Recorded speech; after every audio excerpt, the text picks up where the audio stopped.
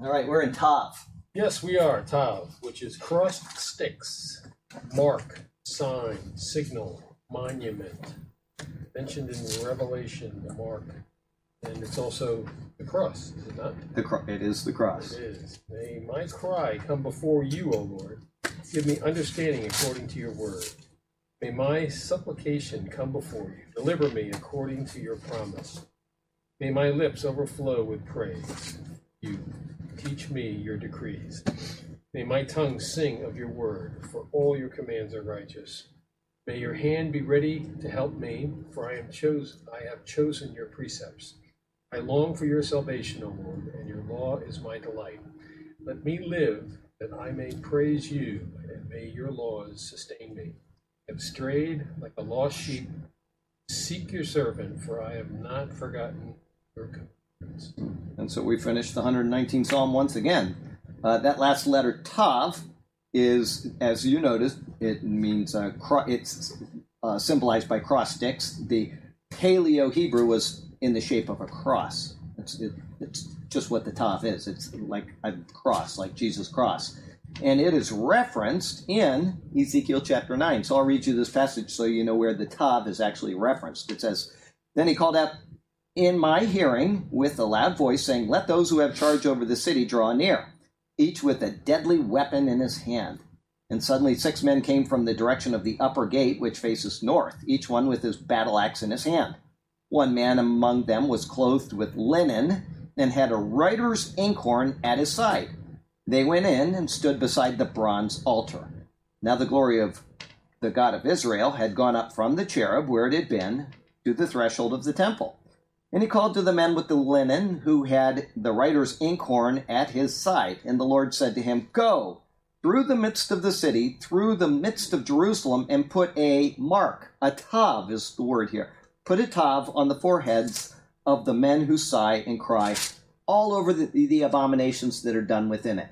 To the others, he said in my hearing," speaking to the ones with the mapats, or the shattering weapon in their hand, "Go after him through the city and kill. Do not let your eyes spare, nor have any pity. Utterly slay old and young, men, maidens, and little children and women, but do not come near anyone on whom is the tav, the mark, the cross, and begin at my sanctuary." So they began with the elders who were before the temple. A little lesson for you there. Judgment begins at the house of the Lord. Then he said to them, "Defile the temple and fill the courts with the slain. Go out." And they went out and killed in the city. So it was that while they were killing them, I was left alone, and I fell on my face and cried out and said, "Ah, Lord God, will you destroy all the remnant of Israel in pouring out your fury on Jerusalem?" Then he said to me, "The iniquity of the house of Israel and Judah is exceedingly great, and the land is full of bloodshed, and the city full of perversity. For they say, 'The Lord has forsaken the land, and the Lord does not see.' And as for me also, my eye will neither spare, nor will I have pity, but I will recompense their deeds on their own head." Just then the man clothed with linen, who had the inkhorn at his side, reported back and said to me, "I have done as you commanded me." So the tav, he said, put it on anybody that is, in right standing with the Lord, that mourns over what's going on. The cross is what saves, Old Testament and New. So There you go, little object lesson. That was God who commanded him. That's right. The Lord commanded, kill. That's right. Kill the people. Slay them where they are. But wait. Yeah, I know. King James Version. It says, "Thou shalt not kill." Okay, we got a prayer request here. Julie, got a letter from her yesterday. I don't want to give her last name because she didn't, but she did ask us to pray. Julie, concerning settlement on an accident which she has been in, and this settlement has been drawn out for a long time. I hear from her about once a month, and if it's not settled soon, it's got to go to trial in February. And this poor girl's in constant pain as well. So we want to have her in prayer. And then I have not heard back from Don, who I usually hear from once a week. I haven't heard from him this week. So I'm sure he's not doing so well, and we'll have him in prayer. And then Paul, I know he's not feeling well, but he's at home. He's at least no longer in the hospital, and he will recover much quicker with good food, with his home, with Elaine there, and without being, as Jim noted, woken up every 2 minutes at night. I mean, it's brutal. So we're glad that he's home, but We'll go to the Lord and ask him for his favor. Heavenly Father, we thank you that we can come to you and pray for these people, and our sister Joanne as well, who's got something on her heart. And we would pray that you would be with each one of these people and all the others that are suffering with their own afflictions. I know Graham over in Scotland is in very great pain, and he's going to need some medicine and maybe even surgery to help him through this. And so we would pray for him. And like I said, anybody else, Lord, that's out there that is got their burdens, whether it's physical or mental or emotional or financial, whatever it is, we would ask that you would be with them and help them through these times and lead them to a happier place in this life, or even better, to a trumpet call near you. And we would just be so thankful for that, to be in your presence and away from this world of woe. But we leave all these things in your capable hands, knowing that your decision is always right. And so we thank you that we can come to you, and we thank you for this right and this privilege, which is granted because of the shed blood of Christ. And so it's in his name we pray. Amen. Amen. Oh, boy. So, Okay. you know what I haven't heard a peep from is Lotar. Lota, I haven't heard from him in a little while. It's funny, I was mowing this morning and thinking about him, and I thought I need to send him an email, and I got home and I forgot. So if you remind me, I'll send him an email and we'll see how he is, because I did hear from him last week. But it's been about a week, maybe a little bit less. But yeah, I was just wondering, because usually I used to hear from almost daily. Mm-hmm. But I know he's got some things going on, and you know, he's got people that he's helping, he's mentoring, so maybe he's just busy with that. But he's a good guy. The man And with the fingers, Charlie, that had his fingers. what's that? Oh, Caesar, I haven't heard from him this week, but I imagine he's okay. He got back home, and yeah, they got him sewed on, and it's just going to be the main thing with him now. I think it's going to be the therapy. That's therapy. I've been trying to think of that word for the past hour, and what is it? It's therapy. Anyway, and he's got to go through that, so that's going to be tough. Okay, we are in Romans chapter 8. We're in verse 12, and Tom, you got any report for us? No. Okay. Change. When are you going to? I thought you were going to have a. Well, I thought I was too, but I guess it's the 20th. Okay. All right. Well, because I told somebody that I was going to let them know how you were based on what you're doing, you know, and I. You'll be doing all right. Okay. Well, I'm glad to hear it. Smiling. So yeah, just keep us posted when you know we want to know. Okay. So Romans 8 verse 12. Therefore, brothers, we have an obligation, but it is not the sinful nature. Live according to. Okay, that's the beginning of a new chapter as well, and a little bit different, not much different in the New King James.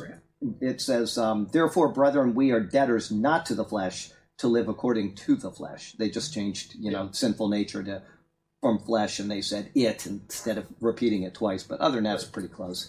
So, okay, therefore, it's given as a summary of verses 9 through 11. Because of these things in verses 9 through 11, therefore. Anytime you see the word therefore, you're supposed to... What is it there for? That's right. See what it's there for, because he's always making a point. He's summing something up. After stating this, he speaks to his audience, which includes us as brethren. In this, he is showing the bond of family, which is formed by the union with the Spirit who dwells in each person who is called on Christ. We're now in a familial relationship, one which continues in the language of believers around the world today. We see another Christian, we say, hey, brother, how's it going? And that's just something that it's carried on faithfully in most churches, not all, but eventually somebody starts calling somebody brother, and it kind of spreads throughout the church pretty quickly. One other person we haven't seen in a while is Nicole. She hasn't been here for 3 weeks, so I wonder if she's okay. But anyway, okay, let's see here. So, hello, Brother Steve. Therefore, brethren, because of those things that I just relayed to you in these past 3 verses, we are debtors. He then explains this in what may seem rather an unusual way. He says, not to the flesh, to live according to the flesh. He uses a negative term to describe our debt, which is something you normally wouldn't do. You owe me $10. You wouldn't walk up to somebody and say, you don't owe me $20. Right? You'd say, you owe me, and it's not $20. Okay, we don't do that. We say, you owe me this. But he uses a negative term to describe the debt. So this would be like explaining all of the good things that somebody named Alex did for you by getting you off drugs, and then turning around and saying, you were a debtor because of all those good things. Not to Mark, to live and work for Mark. Mark was your drug supplier. And if you had stuck with him, then you would have eventually died. having given him what you own, and in the end thrown your life away as well. This is what Paul is saying here. Therefore, we are debtors, as described to us in the preceding verses, not to the one we once served. We are in fact debtors to God for the work of God in Christ. Through Christ in us, our body is dead because of sin, but our spirit is alive because of righteousness. We're now truly alive in Christ. So why would we pay a debt to a dead body?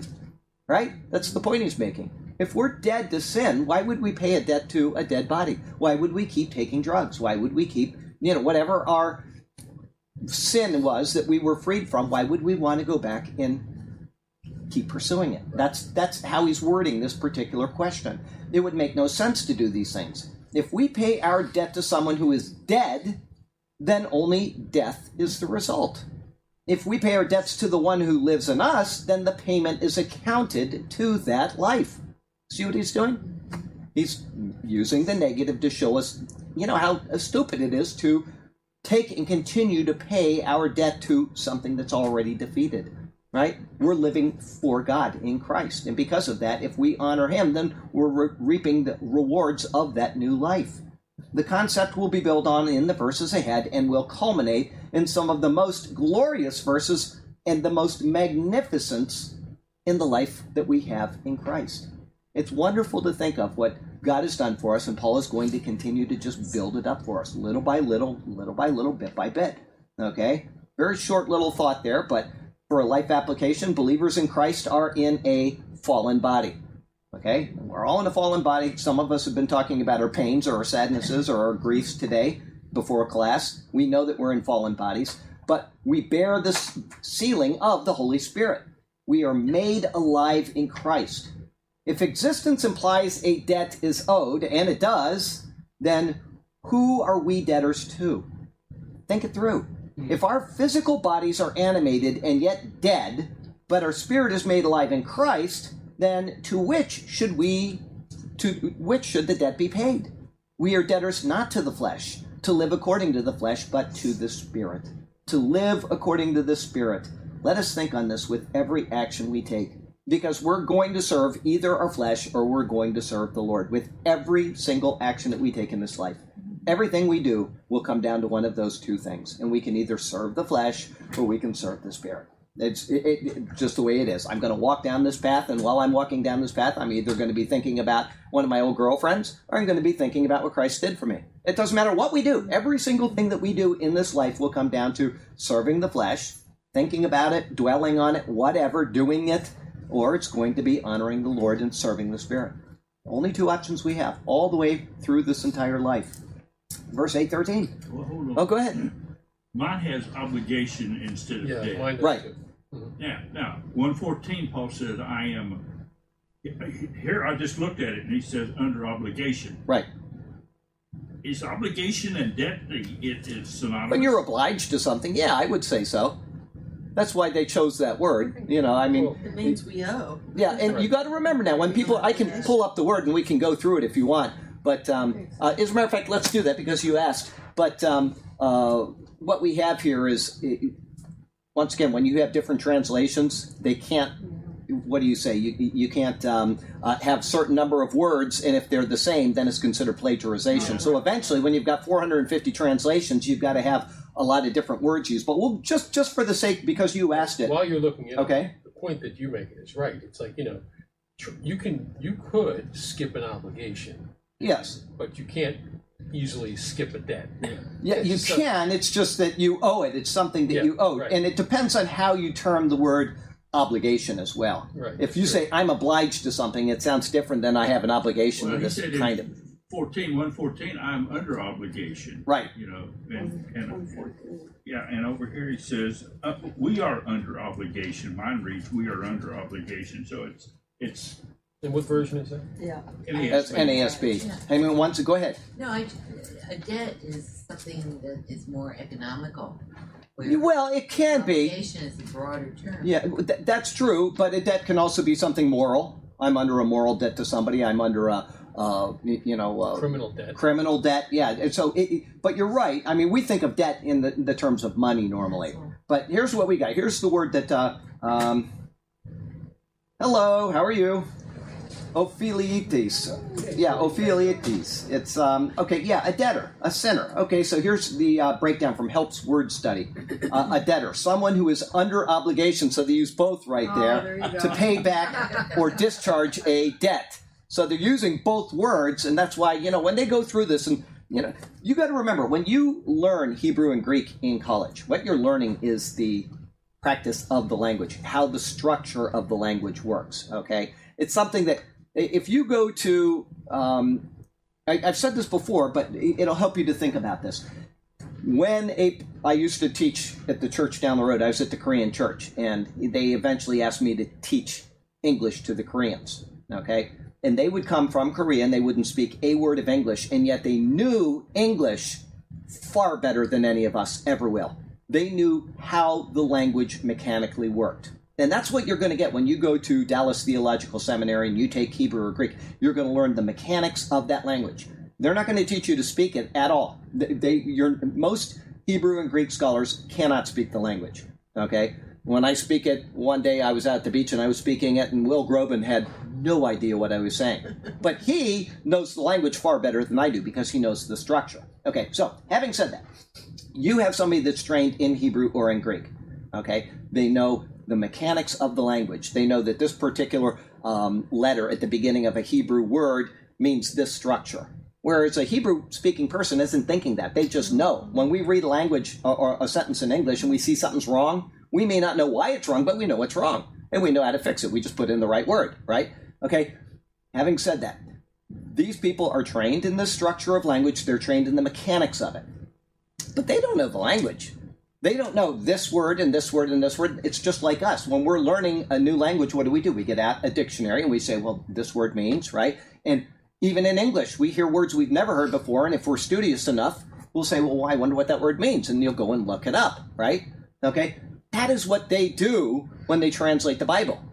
They know the language, but they don't know the meaning of the words. And so now they have to go to something like this, and they read about what that word means. And eventually they're going to get an idea, because you've got a lot of words that are very similar, okay? And the, they, their, and you know that it's a pronoun and those type of things. But eventually you have words that are very similar because of the roots. And so you start to gain a knowledge of it, but you might not know what this particular word means. And so you're going to go in and you're going to read somebody's commentary that does know what that word means, and then they're going to say, oh, well, here it says it's a debt. And then the next guy's going to read it, and he says, well, they've already used that word.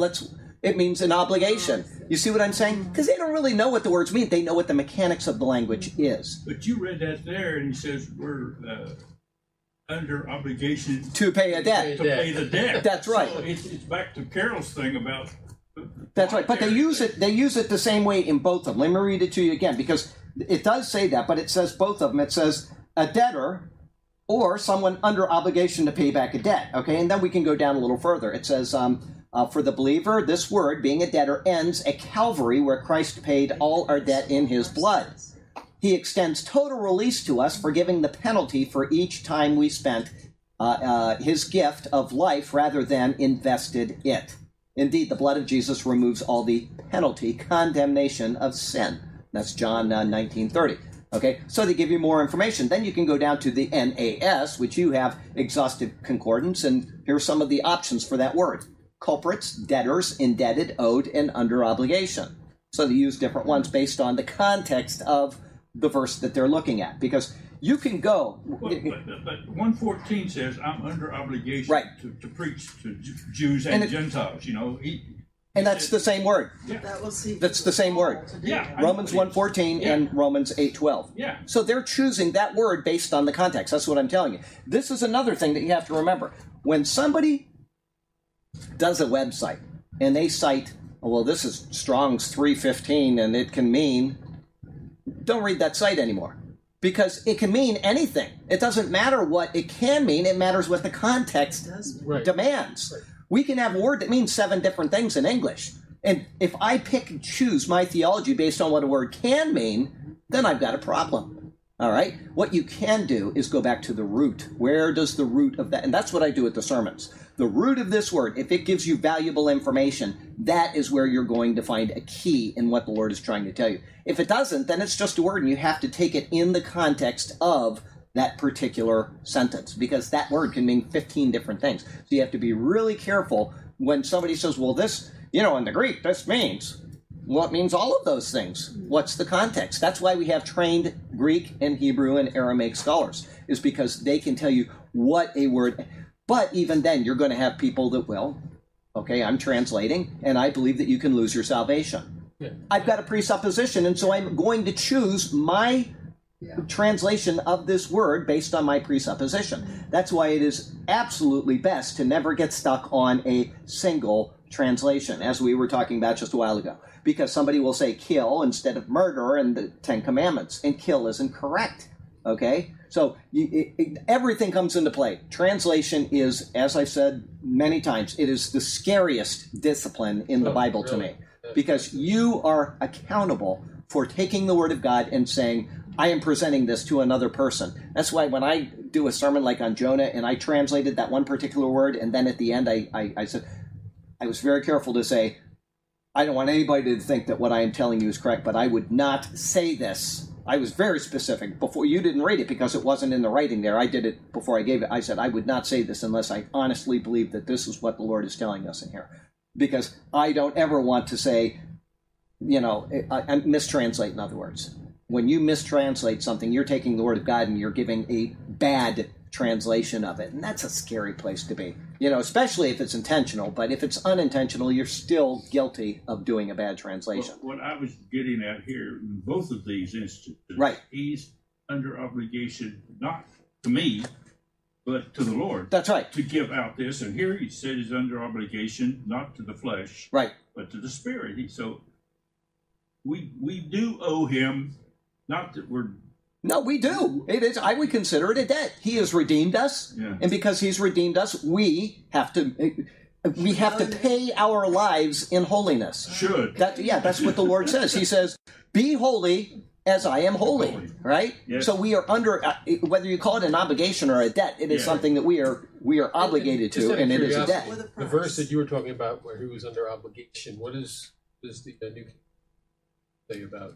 Debt. Here, you mean 114? Yeah. 114. Go back there, and that was a year ago. Where are we going back there? I am a debtor. He says, I am a debtor, both to Greeks and to barbarians. Yeah. Right. All right, So, both to wise and to unwise. So here's something, too, that we don't have any concept of that they were very aware of back then, is that, okay, if I was a slave to some guy who was abusing everybody who was a slave, and then I was bought by a good slave owner, right? It's like, okay, so I get saved. Right. I'm going to now be in your debt. That's right, for buying me out of you because you've taken me out of that misery. That's right, and that's the whole point he's making. Right. That's the whole point he's making, is that we have been taken out of life. Why would we call? Here's. Think of it this way: who here in this room has asked Jesus to save them? Okay, you've asked Jesus to save you. Why did you do that? I knew he could. Because you knew he could, and because you knew you needed to be saved, right? So why would you go back and be doing what you shouldn't have been doing in the first place that required you to be saved? Right. You see, the whole point is Christ delivered us from something. Right. So his point here is, why would I go back to what I was doing? I knew I needed to be saved because I wouldn't have called on Jesus otherwise.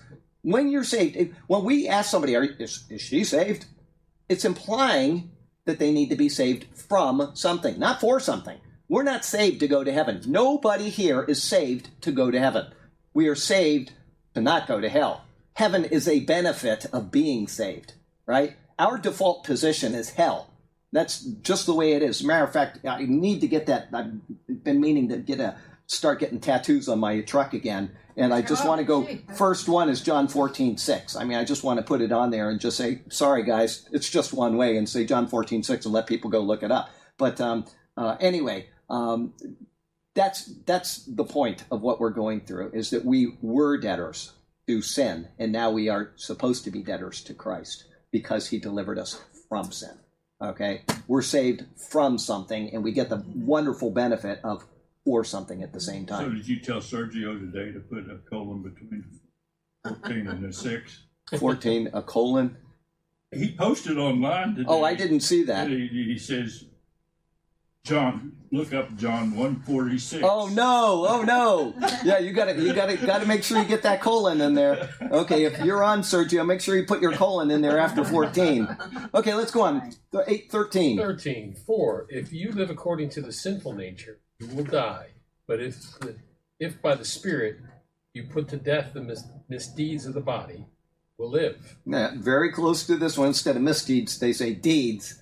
But they're actually misdeeds, even though it's probably just the word deeds. Anyway, anybody ever see that movie, Adam Sandler, Mr. Deeds?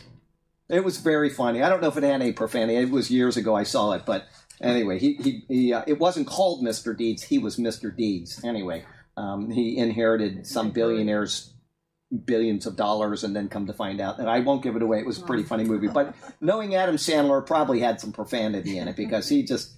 I can't watch the guy. I can't now that anyway. Okay, 8:13. One commentary concerning Romans 8:13 states, this verse is perhaps the clearest, most concise statement of the way a person once in grace can lose his salvation. Okay? This is a concise and clear statement that a person can lose his salvation according to the New Testament Study Bible. All right? One must come to the table already, as I said, presuppositions. One must come to the table already believing that the loss of salvation is possible in order to come to this conclusion. Is that out of Cleveland, Tennessee? I don't know. I have no idea where they are. Oh, yeah, Cleveland, Tennessee. Yeah, the other side of the river. Church of God. Oh, is it? It could be. I don't know. Yeah, absolutely. Anyway, I'll look that up. I'll see who the New Testament Study Bible is. But if the concept of eternal salvation is taught both explicitly and implicitly all the way throughout the New Testament, then any verse which appears to contradict this must be taken out of context in order to support the loss of salvation. This is the problem with coming to the Bible with presuppositions. It is also a problem concerning the nature and workings of God. God doesn't think as we do, okay? There are two different types of thought that you can normally engage in your brain. Okay, one is discursive thinking and one is syllogistic thinking. Does everybody know what those are? No. Okay. All right. Oh, let me get up. Oh, boy. All right. Discursive thinking. Let's see. This is me thinking out loud, okay? Jim is a nice guy, okay? Oh, there's a squirrel. All right. Okay, boy, am I hungry. Am I... All right. What am I doing here? You got random thoughts. Just random thoughts. Discursive thinking. It's not anything... Okay, it's just, this is how we think most of the time. Yeah. When we're dreaming, we have these thoughts just going through our head. Okay, that is what we would call discursive thinking. It's just thinking one thing to another. Okay? The other one is syllogistic thinking. All right? Charlie. Let's pick on one of the girls. Carol. Carol is... let me think of something nice that I got to think syllogistically. Carol is okay. We'll start with that, and I got to make sure that it's a syllogism. Is what I'm getting at. Carol is kind. Okay, yeah. Carol is kind. Carol is always on time for Bible class, except today. And okay, therefore, A little late. therefore, I like Carol. L-I-K-E, Carol. Okay? Okay, that is what we call syllogistic thinking. All right? This, therefore this. Okay? 1 + 1 = 2. It's a syllogism means I'm forming a conclusion based on something. The wall is hard. The wall can be broken. the wall is not stone, it's probably sheetrock. Yeah, you know what I'm saying? You're making deductions and you're thinking logically. How do you spell syllogism? S-Y-L, it's S-Y-L-L-O-G-I-S-T-I-C, or syllogism, S-Y-L-L-O-G-I-S-M. That's a syllogism, or syllogistic thinking. Anyway, so you got these different types of thinking. Those are the two most prevalent types of thinking that we have. Okay, what happens while I'm thinking? Time is moving on. If we don't know anything else about our thinking, we know that time is moving on. Okay, everybody got that? I'm not going to go any deeper than that because that was perfectly enough to resolve the equation. Does God think syllogistically?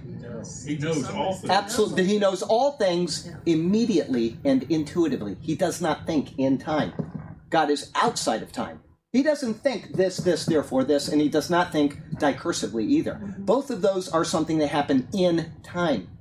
God knows everything immediately and intuitively. He is not in time. He created time for our benefit. God knows everything. There's nothing he can't know, and there's nothing he needs to think through. Okay? That's very important that we understand that. God does not think like we do. When he lays out, when we get to the end of Romans 8, we're going to spend about at least one full class on just predestination and election. We're going to talk about that in depth. But we need to understand that the nature of God is he created, and that what he has done, even though it's presented to us in the Bible as a logical sequence. I say this in that, see, you don't attend this church, shame on you, so you don't know this, but during the Leviticus sermons, I have said this at least 10 times during the sacrifices, is that we have this sacrifice, and we have this, and we have this, and we have this. Every one of these happens immediately when we believe in Christ. But we have all of these different things that he has to lay out to show us the process of redemption, right? We go to the altar, we confess our sins over the thing, they cut its neck, they drain out the blood, they take the blood and they splash it. They take, if it's the Day of Atonement, they take the blood, into the Holy of Holies. All these different things happen instantly. And on the Day of Atonement, which is coming up starting on Sunday, it's going to be a 3-part series, you're going to see an entire chapter that's going on, which is pretty much summed up in one verse. One verse of that chapter summarizes the entire life of Jesus Christ. One verse, okay? And then it goes and explains that. And all of that is in time for our benefit. God doesn't think that way. Everything that happens immediately, and it happens intuitively in his head. There's never anything he will ever learn. There's nothing he ever has learned or ever could learn. Proverbially. That's right. Okay, and so when we look at predestination, when we look at salvation, when we look at all of these issues, we have to remember that God did not think the way that he is explaining it to us. It was in his mind already. And he is taking those things and he is revealing them to us. So let me read this now. God does not think as we do. His thoughts are immediate and intuitive. And I even say it, not discursive or syllogistic. Within the framework of time that he created. Those things here are in our framework of time. Because he created time, that means he's outside of time, and any of this movement which occurs in time could not be in God. So we have to think of that when we think of salvation. For a person to be sealed with the Spirit, the act must, by the very nature of God, be eternal. Eternal. Because he doesn't say, I'm going to seal somebody, and then say, I made a mistake and unseal them. Anything that God has decided is. And he knew that he would seal us before it ever happened, before he created the first grain of dust. Okay? He knew that would happen, and he also knew that if this person is going to be saved, I am going to seal them. God does not make mistakes. And when people say you can be saved and then you can be unsaved, you are inserting your discursive or syllogistic thinking into your theology, not God's immediate and intuitive knowledge of your salvation. You believe, you receive, and that's what Paul says. It doesn't happen in the sequence that Paul writes it. It happens immediately. It happened immediately before he created. He knew that we would. That doesn't mean that we don't have to make the choice. He has given us time for our benefit, and when we are fallen, and when we hear about Jesus, we have a choice to make. He knows that choice, but it doesn't negate us making that choice. Okay, it's very important to understand the nature of God, and that's why when we did Genesis 1 verse 1, our first sermon in the Bible, I hardly talked about the Bible at all. All I did was talk about the nature of God and how we can know that Genesis 1:1, in the beginning God created the heavens and the earth. Whatever God that must be like will now be presented here. Everybody got that? That it was, and I did that intentionally, because if you don't understand the nature of God, then everything else that you read in this is going to have a flaw in it, because you're taking what you think, From your perspective. from your perspective. What does it say about the sun in the book of Ecclesiastes? The sun also, come on, Hemingway wrote a book called it. The sun also rises, right? Okay, that's what it says in the book of Ecclesiastes. Does the sun rise? No. No, the earth spins. Okay, here's the sun and the earth spins. And because the earth is spinning, we have a sunrise. If you call your friend in Alaska tonight and you say, what time of the day is it? What time did the sun rise and what time did the sun set? They will tell you something completely different than your friend who is in Australia. They will say, well, it's still winter here, because somebody just told me we are still in. I got an email, it was yesterday, I think, maybe the day before. Anyway, very nice people in Australia. And we were emailing back and forth, and she said our summer is about to begin. It's still cool, okay? And I said it's still hot here, and it's going to be hot for a while probably. But anyway, you can tell just by calling the people around this world what time of the day it is, how long their day will be, what time did the sun rise, what time did the sun set. Do it on 5 or 6 different points of the earth, and you can make a picture of the earth without ever having seen the earth. You know that the sun doesn't rise, that the earth is spinning, that the globe out here isn't moving, and we're going around it. Okay? It's that simple to find out if we are on a flat earth or if we are on a round earth. And yet there are people that believe in a flat earth. And I'm not here to debate them. Oh, listen, I get it all the time. People that I really like, and they're good friends of mine. Wait And a minute. don't. I get flat earth people all the time accusing me of being an idiot because I believe in a round earth.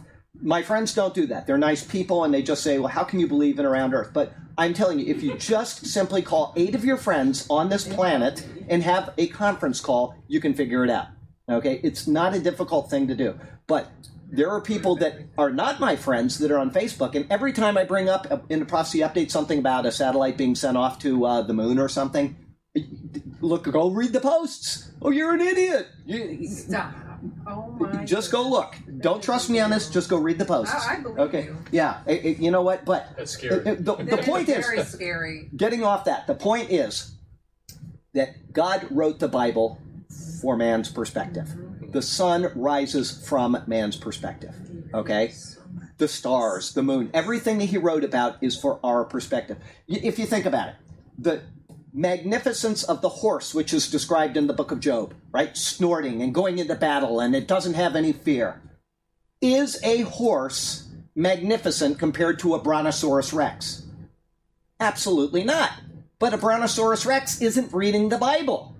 Is a horse Germane to man. Yes, germane to man. Every single animal that he writes is in relation to our perspective of that animal, or of that mountain, or of the coolness of the rain. Some things don't care if it rains. Fish don't know if it rains, right? They have no idea because they're underwater. Everything in the Bible is written for man's perspective. That, if you understand that, and if you understand that God does not change, then everything that he is telling us is to help us understand him and what he has done for us in the time that he created for us, this bubble that we're living in. So let's go on. All right, go ahead. Fishing, and it's sprinkling, they bite better. Right? Well, that's right. They may, but they don't know what that is. It's just like us. We might hear something outside and say, boy, that's annoying because they're, but you're right. They do bite better during the rain for whatever reason. Maybe it's because the bugs are being tampered down onto the water. They know these things. But a fish doesn't know it's in water. It's in water, and just like we don't know we're in air, we're just here, But anyway, you're right, though. That is true. They may know it's raining, but it's not written from a fish's perspective of rain. It's written from a man's perspective of rain. They go in schools all the time, so they probably know. That's true. If they're in school, they may be studying that. That's a good point. Okay, so let's go back here. For a person to be sealed with the Spirit, the act must, by the very nature of God, be eternal in consequence. It must be. God cannot err, and therefore it is impossible for him to act against his nature or work against himself. Does everybody understand that? If he sealed you, and it wasn't forever, it would be working against his very nature. This is why people need to understand the nature of God before they start their Bible theology.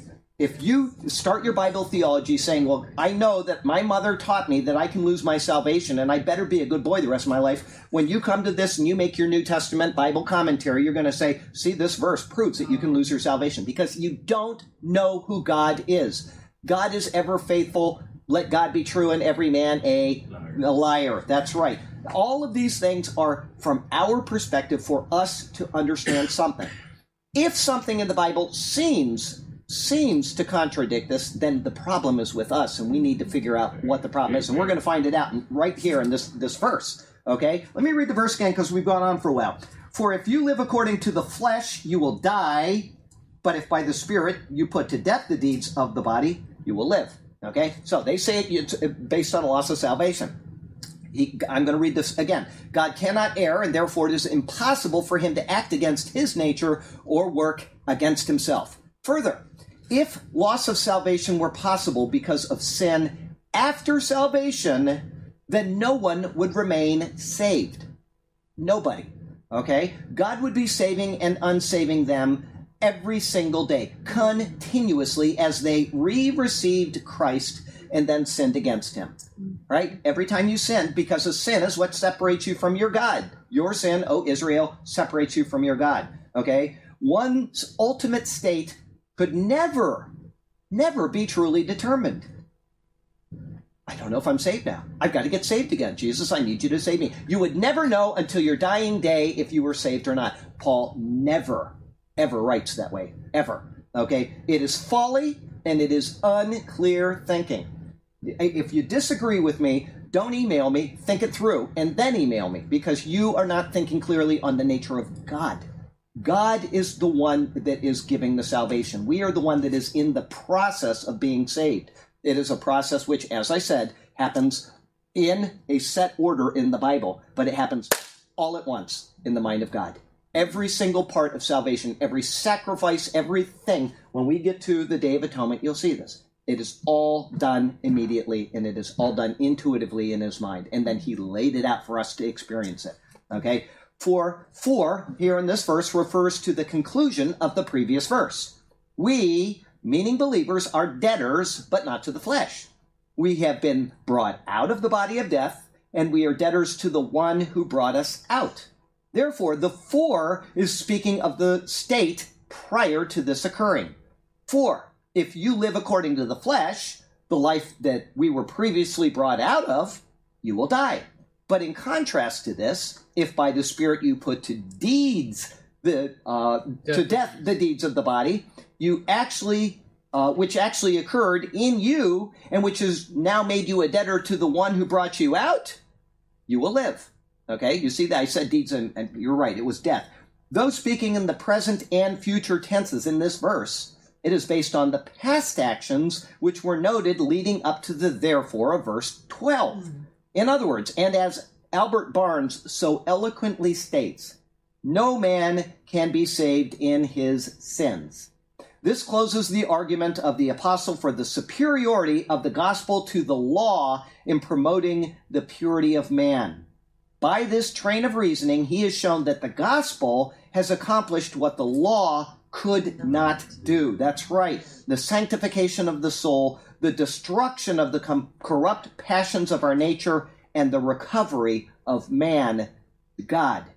This verse has nothing, zero, diddly, absolutely nothing to do with a loss of salvation. Rather, it has everything to do with what occurred in our salvation.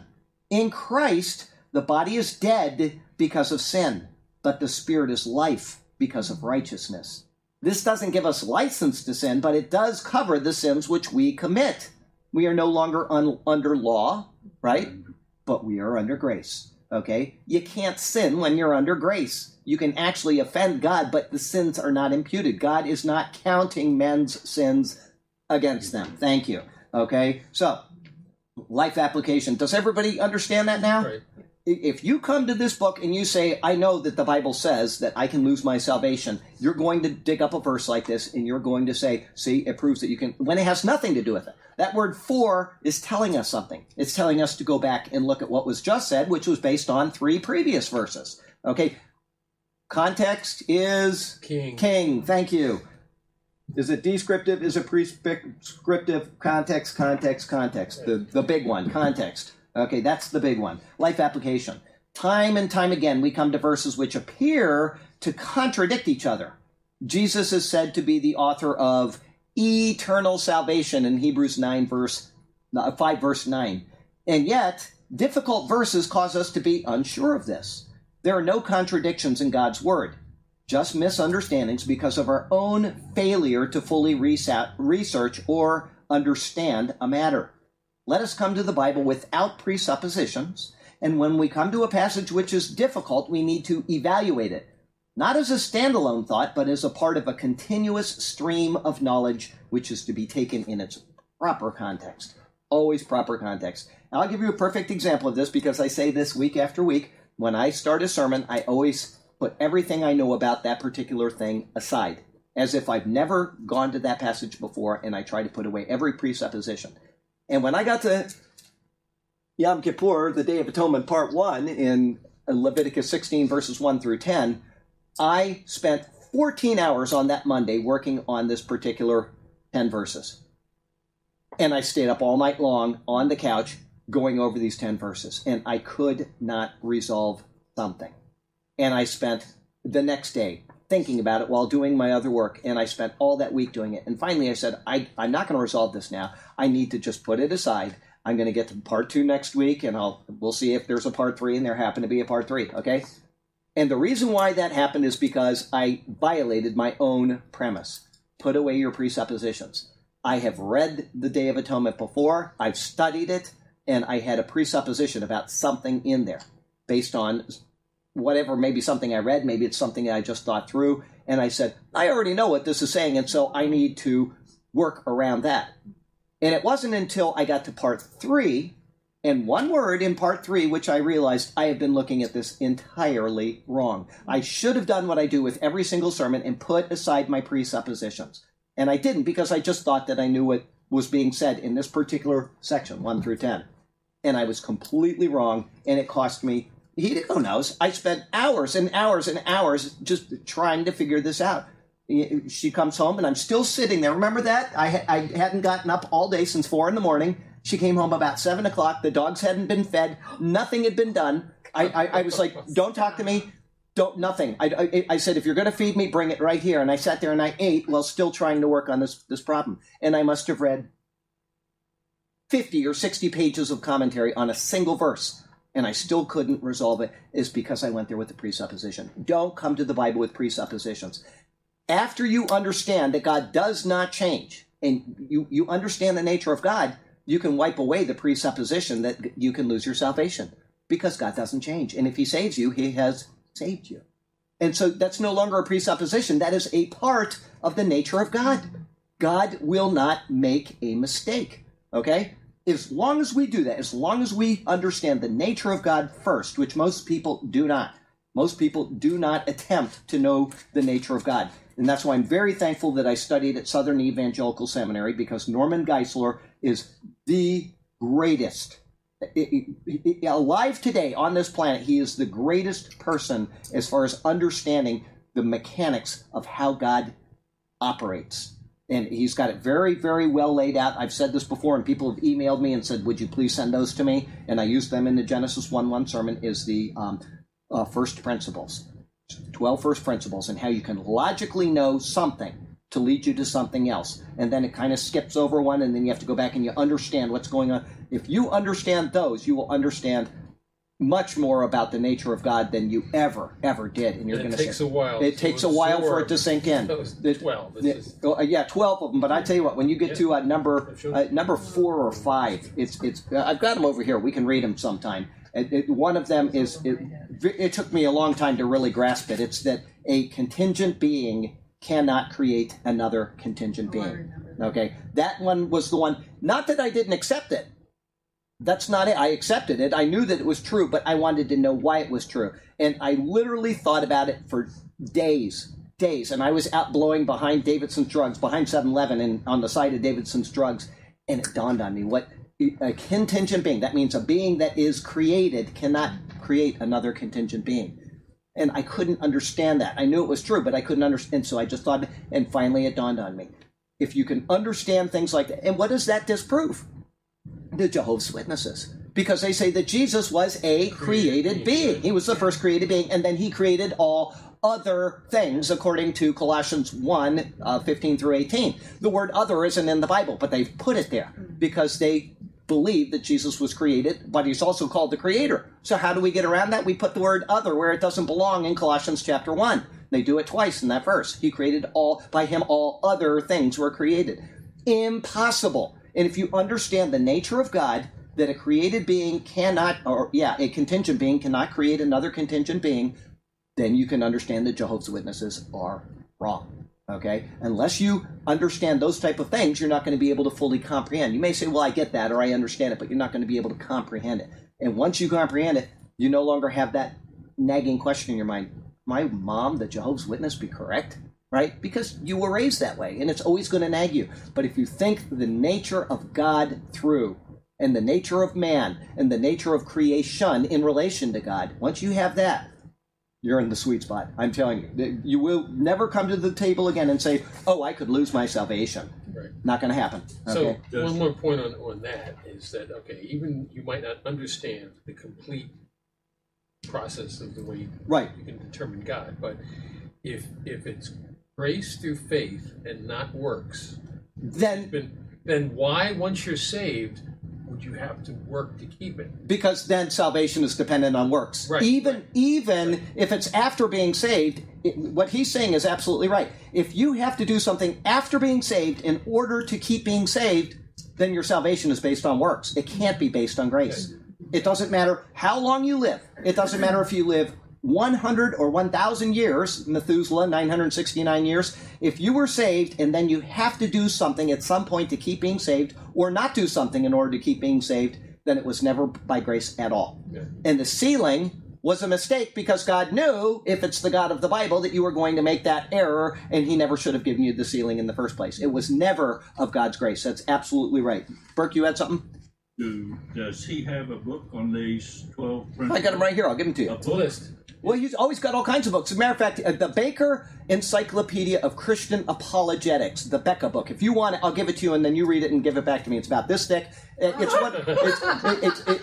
got all kinds of stuff on it. If you remind me, I'll bring it to you. The Becca book. You could probably get it. It's expensive if you buy it new, but if you college people use it and then they sell it on Amazon, you could probably get one for a couple $, and it's probably never been opened because most people just buy it because they're required to. But you get one from a college student on Amazon, BECA, the Baker Encyclopedia of Christian Apologetics. And he defines all that. And what it is it's an encyclopedia of all kinds of good stuff.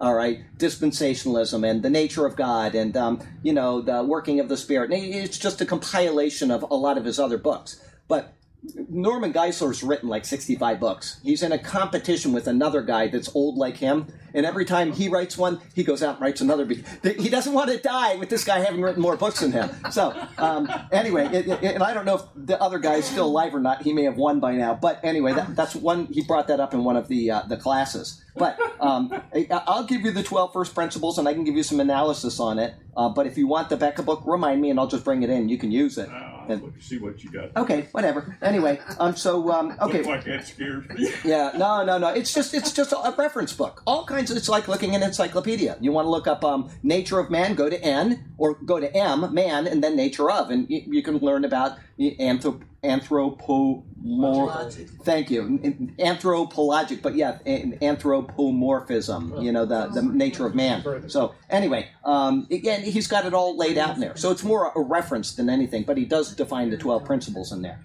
Okay, 8:14. 8:14. Because those who are led by the Spirit of God are sons of God. Okay, there you go. It's almost the same thing here, so I'm not going to bother with it. The sons of God, as applicable to the post-resurrection New Testament, are those who have been adopted by God through faith in Christ. Okay, sons of God. Well, I'm just going to divert here for a minute just into something completely irrelevant to Romans, but in Genesis chapter 6, it says, Sons of God. yes, Married or whatever. it's exactly. It says, now it came to pass when men began to multiply on the face of the earth and daughters were born to them, that the sons of God saw the daughters of men, that they were beautiful, and they took wives for themselves of all whom they chose. And it's one of those verses in the Bible that is absolutely misused. Okay, there are a few different views on who these sons of God are. Some people say they're angels, and some people say they're this and they're that.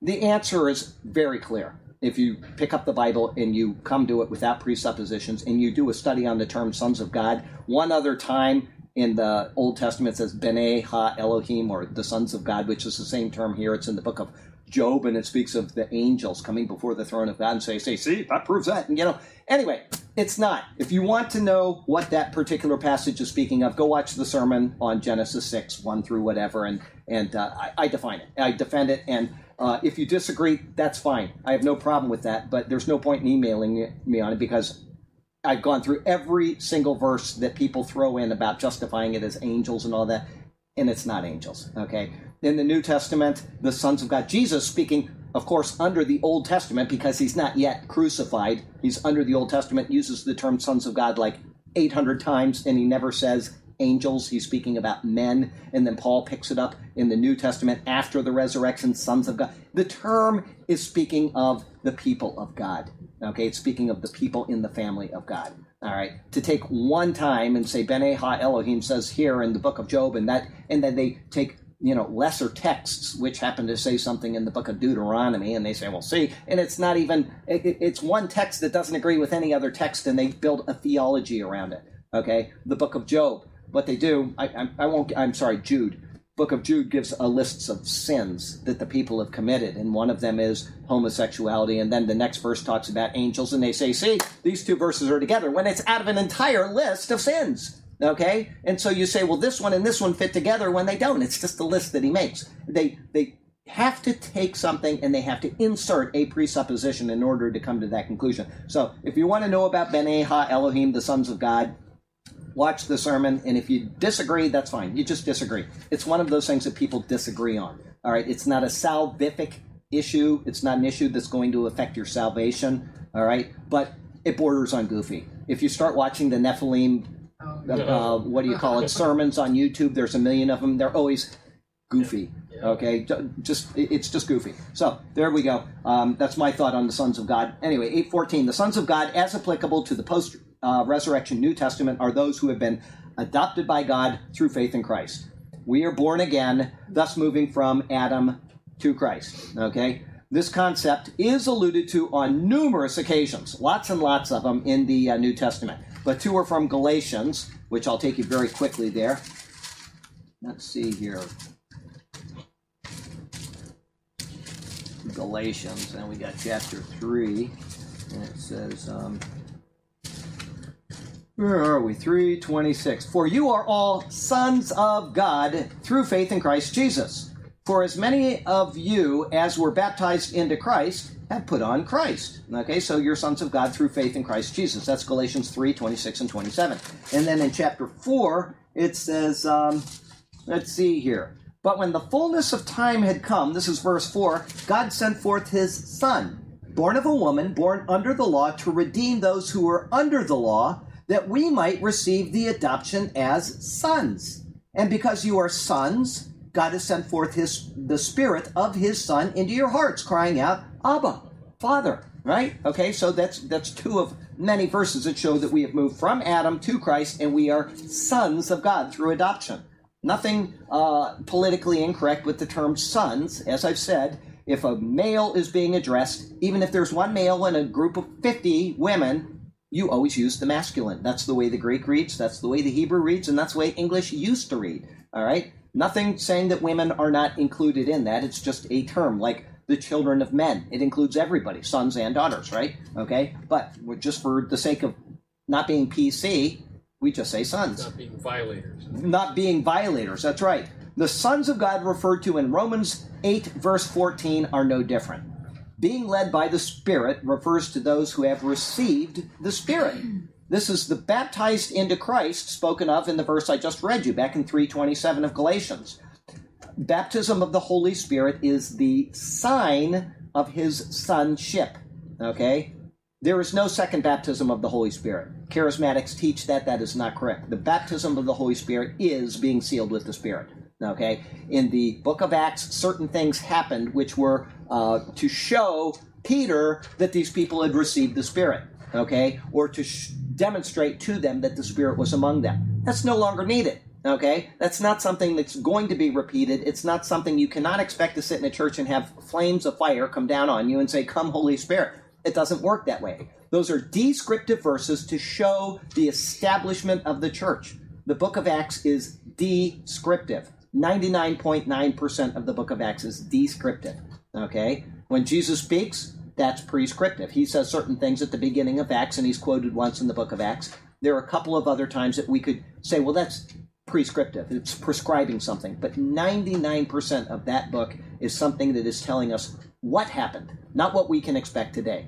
Okay? We went through that. It took us 3.5 years to get through it. It was a good study. It was very clear what is going on in the book of Acts. It is showing us the establishment of the church. It's showing us the moving of the authority from Jew to Gentile. It's showing us, the transition of these things from under the law to being under grace and understanding that all of these things needed to happen. You didn't just one day wake up and say, okay, the law is over and I don't need it anymore. They had to be weaned off of it. The book of Acts is showing us all of those type of things. Everybody remember that? Oh, yeah. Every part of the book of Acts. I know you do. Every word of it, because it's a marvelous study.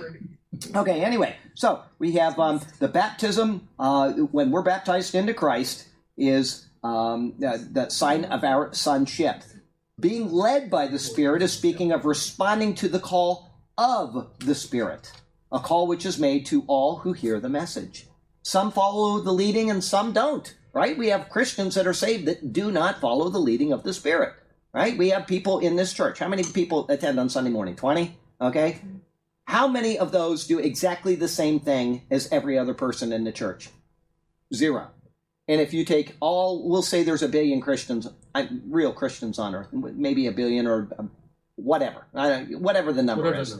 Whatever the number is, not one of them is on the same level as the other. We're all walking to Christ and in accord with his Spirit differently, okay? That's just the way it is. There are no two people that are in accord completely with one another. That's just not the way it works, okay?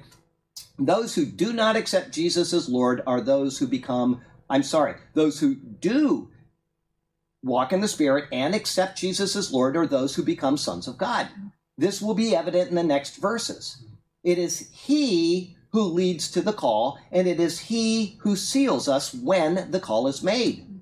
Note, if you've ever, I don't even need to say it. I was going to say, if you've ever been curious about the sons of God, watch this video, and I put it there. And so, anyway, it's the Genesis 6 sermon, and go watch it if you want to know who the sons of God are. Old Testament, new, it doesn't change, okay? Life application, have you accepted Jesus as Lord? If so, you are a child of God through adoption. Now, it is incumbent on you to not grieve the Holy Spirit of God, by whom you were sealed for the day of redemption. That's Ephesians chapter 4. Implying, do not grieve the Holy Spirit of God, implying that you can grieve the Holy Spirit of God, right? I'm sure I grieve him 1,000,000 times a day. Burke only 990,000 times a day, all right? But we all can grieve the Holy Spirit. It is incumbent on us to not do that, all right? We're all to strive to be the best model Christians that we can. And whatever that means in your state as a Christian. Each one of us is going to do it differently, okay? As you allow the Spirit to lead you to life in Christ, now allow the Spirit to lead you in your Christian walk, right? You allowed him to lead you right into the arms of Christ. You called on Christ and he sealed you. Why wouldn't you allow him to continue to push you along in Christ? Okay? 8:15.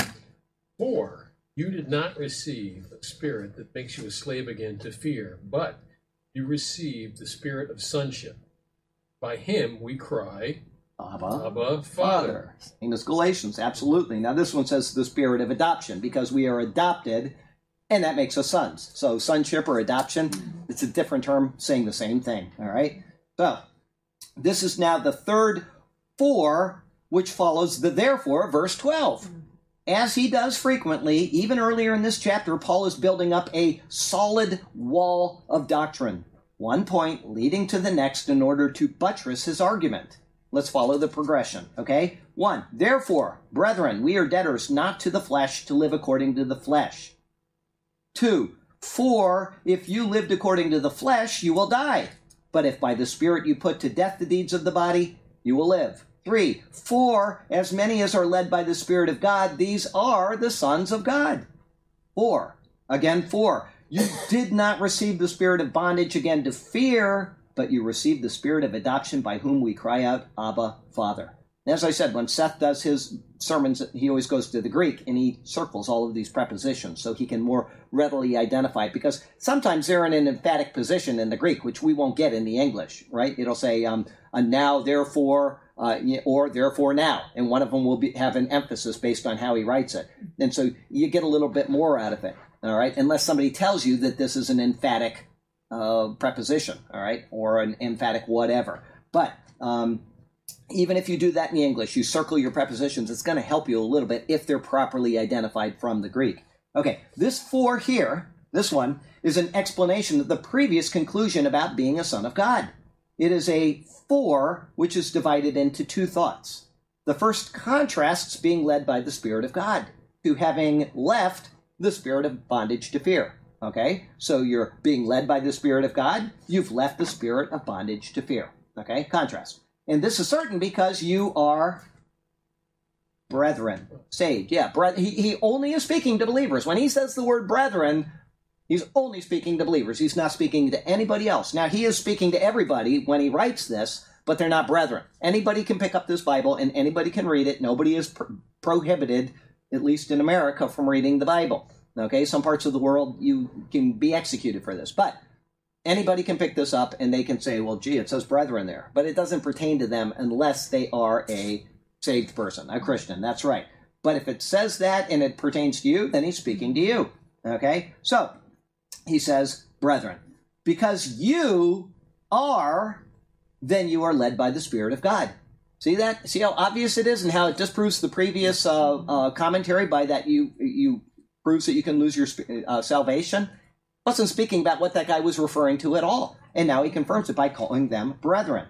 And he says, then you are led, past tense, by the Spirit of God. This means that you did not receive the spirit of bondage again to fear. And what is this bondage?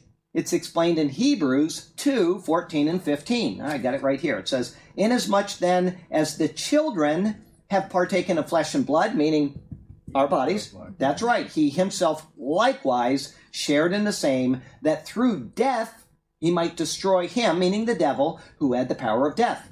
That is, the devil, and release those who through fear of death were all their life subject to bondage.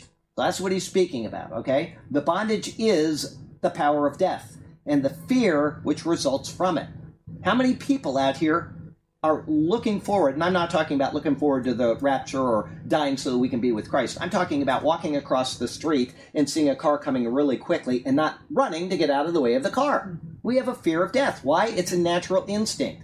And then people that don't have the saving knowledge of Jesus Christ, guess what? When that death comes, that's it.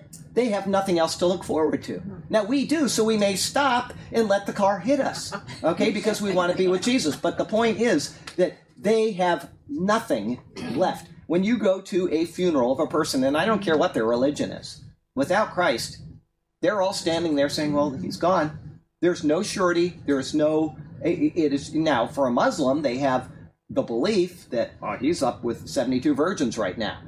That's misdirected faith, okay? They have a hope. It's just not in the right place. Sorry, guys. Jesus is the only way. That's all there is to it. But, you know, you could say that they have a hope. All right. But most people, when they go to the grave, they know that's the end. They are absolutely certain of it. I wonder what happened, you know. And then, of course, what do? We always say something like, he's in a better place now. Yeah. He's finally at rest. He's not in pain anymore, because we're trying to get beyond the fact that they're just gone. All right. But Christians don't have to feel that way. There's no need for it. Universalists kind of feel good about it. Yeah, Universalists feel pretty good about it because nobody goes to hell. Yeah, absolutely. Boy, they're going to find out how wrong that one is. Okay, so bondage is the power of death and the fear which results from it. And we've already seen in Romans that the law produces death in our mortal bodies. By the law is knowledge of sin. Sin is what leads to death, right? And so Jesus shared in our humanity. He fulfilled the law. He died in fulfillment of the law, and he carried away the death associated with the law. When the death was carried away, so was the fear which was connected to it. Right. The man who does these things will live by them. And nobody could do those things. And so there's this fear that the law is always a nagging condemnation, which it is, right? Christ took that away. Once again, why anybody would want to go back and say, I'm going to put myself under this law is beyond me. All you need to do is read the book of Galatians one time. And, Chris, a mission work, Chris, she's so right. She said, you know what? If somebody reads the book of Galatians and they don't get it, they're probably never going to get it. It's so clear. It's so crystal clear what is being said in Galatians. The law is done. It's over. If you put yourself back under the law, you're a debtor to the whole law. It's a self-condemning act. On and on. It is so obvious what he is saying, and yet people will read it and say, that doesn't say that. I'll get an email from somebody that's a law-observing whatever. My husband's a Jew, and so I know what I'm talking about. And they say we have to observe the Sabbath, and we have to do this, and you can't eat pork. And what book are you reading? What book are you reading? Chris is absolutely right. If somebody doesn't get it, they're probably never going to get it. It's such a simple and clear book that it's like reading a kid's play story. It's like the monster slayed the guy is dead. Oh, I get that. That's how simple it is. And yet presuppositions, that's right. They're going in with presuppositions. Anyway, go on. Let's see here. If you truly believe the gospel and accept Christ, then you are truly free. Death has no power over you. This is as certain as the ground under your feet. The truth found in the message is absolute. As Jesus himself proclaimed, and you shall know the truth shall set you free. The second portion of the explanation resulting from 4, I said there were 2 portions, is that because we are in Christ, brethren, you received the spirit of adoption. If we are adopted as sons of God, and we are, then we're his children, right? It's 1 plus 1. This leads to an obvious conclusion that should be considered before going on. If we are adopted and are now the sons of God, then before we were adopted, we weren't sons of God. Very good. We weren't sons of God. In other words, until you are in Christ, who fulfilled the law, died in fulfillment of the law, and carried away the penalty of the law, you're not a son of God. Right? It makes complete sense to me. Stated plainly, if you are not a true believer in Jesus Christ, then you have no family relationship with God at all. 0. People say, oh, God is my father. And you hear this all the time. You hear it all over the world. You have no relationship with God at all. None. And I've said this, and I know that it upsets some people's apple cart, but God does not hear the prayers of a sinner. Right. That's explicit in the Bible. God is not going to hear. If you pray for something to God, and it happens the next day, and you're not a Christian, guess what? That's Satan telling you that you're okay. That is Satan telling you that you're okay and you're comfortable where you are. Because that wasn't God confirming his word to you. If you are not in Christ, you are not in Christ, and you are not a child of God. Okay? And the only thing that you have that he will hear is the words, I receive Jesus. And until that happens, he is not going to hear your prayers. You are not in his family. Okay? That doesn't mean, as Paul said in the book of Acts chapter 17, that God does good things for people. He lets the rain come down, and he's shown you the goodness that he gives to all people.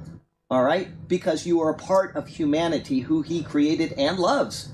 He just can't fellowship with you, but he's still going to be gracious to you. Okay? But that doesn't mean, being gracious does not mean that he has to be gracious to you.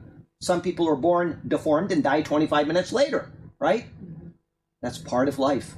He didn't owe that person life at all. It happened, and he doesn't owe that person anything when they die. All right? People get all upset about, well, what about this and what about... This is life. What God is doing is he is offering those who can accept Jesus the gift of choosing to. Okay?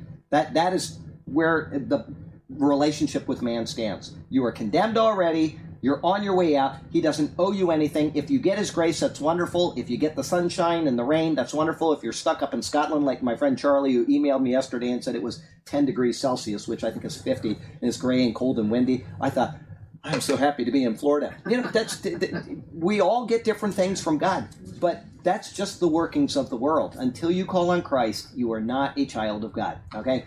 Done.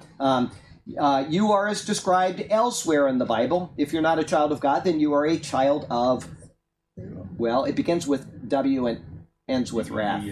Yeah, wrath. You're a child of wrath, okay? Yeah, well, but yes, you're a child of Satan, you're a child of the devil. Those are all true, but the result of that is a child of wrath, and that's what you are sons of wrath, okay? And now you're sons of God. This point shouldn't be missed because even in Christian churches, the fathership of God is tossed about as if it were universal to humanity. The Pope does that a lot. He does it a lot. The Bible does not teach this. It is either in Christ and a son of God or not in Christ and an enemy of God. Because we're born with sin, God cannot look upon sin, and thus there is wrath. You're either on the love side or the wrath side, but you can't be on both, okay? And you are not going to be on the love if you're on the wrath. So it's just what the Bible teaches. We should not talk about the universal fatherhood of God, except as human beings were created by a good father. It doesn't mean that there's still the father relationship, but you could say we were created by a good father, if you want to use that term. But probably better would be to say a good creator. And that way you just skip that so they don't get thinking about their relationship with God. Okay, a couple more thoughts and then we'll be done.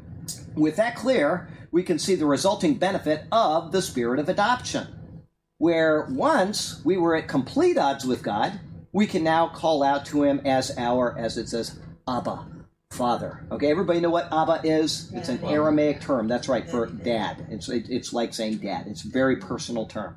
Okay, Abba is let me go back here. Paul uses both the Aramaic and the Greek, as Jesus did in Mark 14:36. Let me go right there, and we'll take you there just really quickly. Mark 14:36. It says, wrote it down. Might as well read it to you.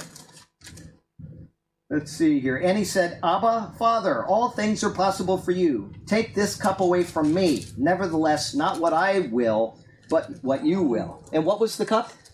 Wrath. The cup of God's wrath, right? Implying that God is happy with everybody. No. Right? No, he's angry. He's angry at sin. And that doesn't mean angry like getting angry. And, once again, think of the nature of God. When we say that God is wrathful towards sin, it is because it is a part of his nature. He doesn't change. He doesn't love and then not love, and he doesn't love you more than he loves me. He is love. But if you're not on the loving side of him, without him changing at all, you are on the wrathful side of him.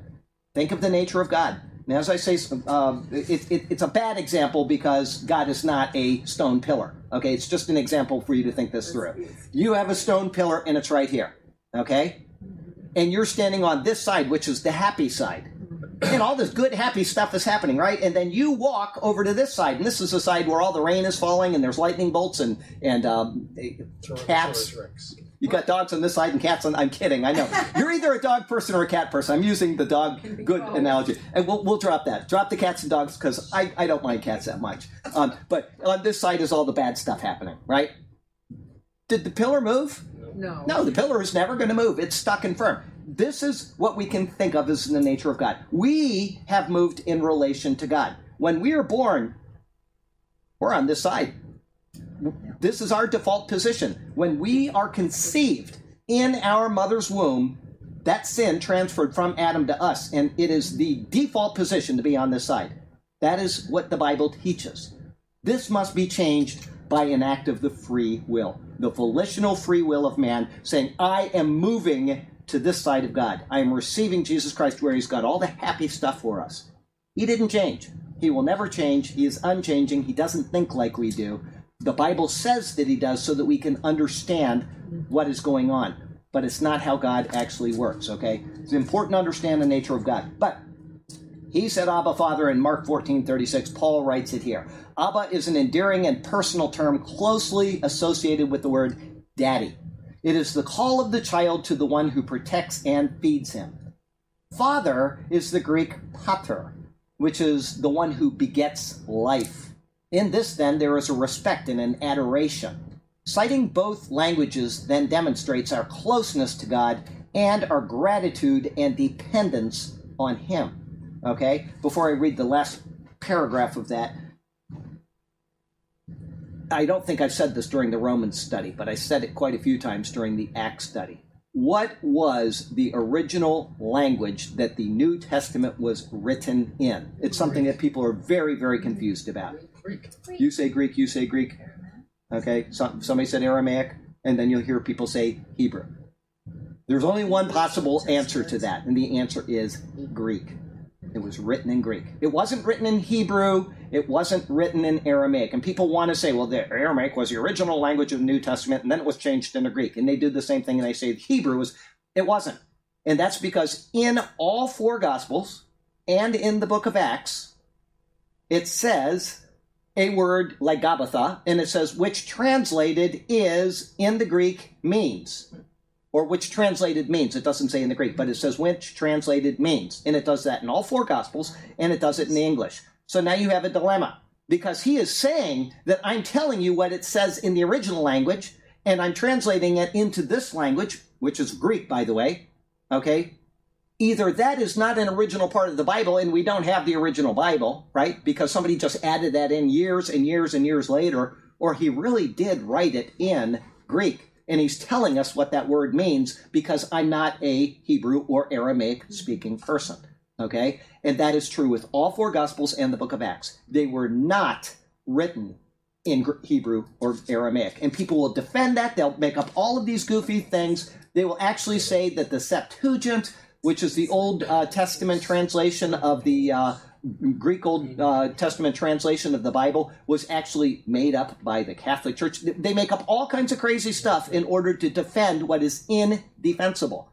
Okay? But I thought that they wrote it in English. Yeah, oh, they did. Actually, you're right. It was written in 1611 King James Version, and then they went and they translated it back from the to the original language that they spoke. There were people that say that too, so that's why it's so funny. Is that he had that today? He had somebody say that the Hebrew is wrong on a post because King James Version is correct. If I go back to the Greek, I've left the Word of God. Yeah, exactly. It's like, crazy. Paul, what was he thinking? It is absolutely crazy what people get into. There is what we would call orthodoxy, and then you have what we would call insane. Okay? Stick with orthodoxy. It works better. Okay, last paragraph. The spirit of adoption is key to understanding our new position. Jesus is the Son of God. When we receive him, we are now linked to God directly because of him. God will no more reject us than he would reject his own beloved Jesus. Will God ever reject his Son? No. If we are in Christ, we are in Christ. He will never reject us as much as he will never reject his own Son. Impossible. God doesn't work that way, okay? The surety of being in Christ is complete. It is eternal. It is the hope of glory which will never fade. You know what? I was cleaning the bathrooms earlier. I was listening to the Book of Ruth. You know, on YouTube they have the Book of Ruth, like 800 of them. This one was 20 minutes long. It was all in Hebrew, except they had a narrator in between the Hebrew actors, and it was all done in Israel. It was beautiful. He would read from the Bible, and then they go back into the acting, and I was bawling back there listening to that, to think what Christ did when they got to the part about redeeming us, and then this is he was the son of his Jesse, and then Obed, Jesse, and then David, and he is the king of Israel. I was bawling. I'm telling you what God has done for us is so magnificent. And when we read this and we have a study, it gets real complicated, and it gets real I've got to defend my position and I want to say what's wrong, but when it comes down to it, it is the message of the cross. It is what God has done for us. And that's why we're here, is to understand the complexities of it. And sometimes when you understand the complexities, you kind of lose the emotion. So you don't want to lose the emotion, and that's why you go back and you read these older stories and you watch them and you see a different perspective, and it brings right back home how wonderful what God did is. But it's not enough to hear the story and then to just say, I'm set in my doctrine. I can make it without God from there. You need to be in the Bible. Whether you come to Bible class or whether you go to another class, or whether the more you're in church and the more you're in Bible study and the more you're reading the Word and the more you're watching movies like that beautiful one done in Israel, done in Hebrew, the more you're going to be closer to Christ. That's what's important, okay? Life application, we are done. If you are in Christ, death is defeated. Yes, these bodies will wear out and they will die, but that is not the end of the story.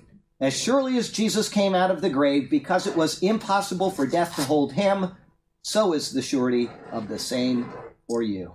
It is as sure as this word, and I can tell you that if you have any doubts about this word, you're not in enough, because I've read it enough where I can say I have zero doubts. There are things I do not understand. There are things I'm certain I'm wrong about, although I don't know it because I wouldn't teach it purposely wrong. But I am absolutely positively certain that this is the Word of God. It is a self-validating document. It is 100%. So let's close in prayer here and we will be done. Heavenly Father, we do thank you for this precious Word. We thank you for the wonderful stories it contains, like Ruth, just a obscure little book that so many people have never even glanced at, and yet it shows us the marvel of redemption in just such a beautiful story of love and of just caring for other people, how you care for us as your creatures. It is so wonderful. And then you go into the analytical side of things, and you send somebody like Paul who can break down for us the intricacy of what you did, step by step by step, so that we can see that it is as sure and it is as certain as the ground under our feet. What a great God you are to do this, to give us such comfort, such hope when we have people like Paul who is at home and just struggling with the next day and just feeling dejected and worn out, that he has a hope in you which is way above this mortal physical life. And our brother Graham, who's suffering through physical troubles, he knows there's a better day coming. These things are so wonderful to us. We know that they're true, and we hold fast to those, and give us that reassurance when we're failing in our faith, and give us one of those God winks to let us know that you're still there with us, and we appreciate every one of them. We thank you for them. We love you, Lord, and we praise you in Jesus' name. Amen. Amen. Martin Luther said you should read Romans all the time, learn it verse by verse, be able to quote it. And he says the more you learn it, the better it tastes. That is absolutely right. Somebody meets the Lord and they say, what should I read first? I always say read Romans 5 or 8 or 10 times, and then read the book of Hebrews. And then from there you can start reading other things. But that's where you're going to get your theology from. So let's say goodbye to the folks online. We love you guys. Have a wonderful week. We'll see you later. What's that? You mean by the camera? That's a good idea. Yeah, that's a very good idea. Hey, Thomas.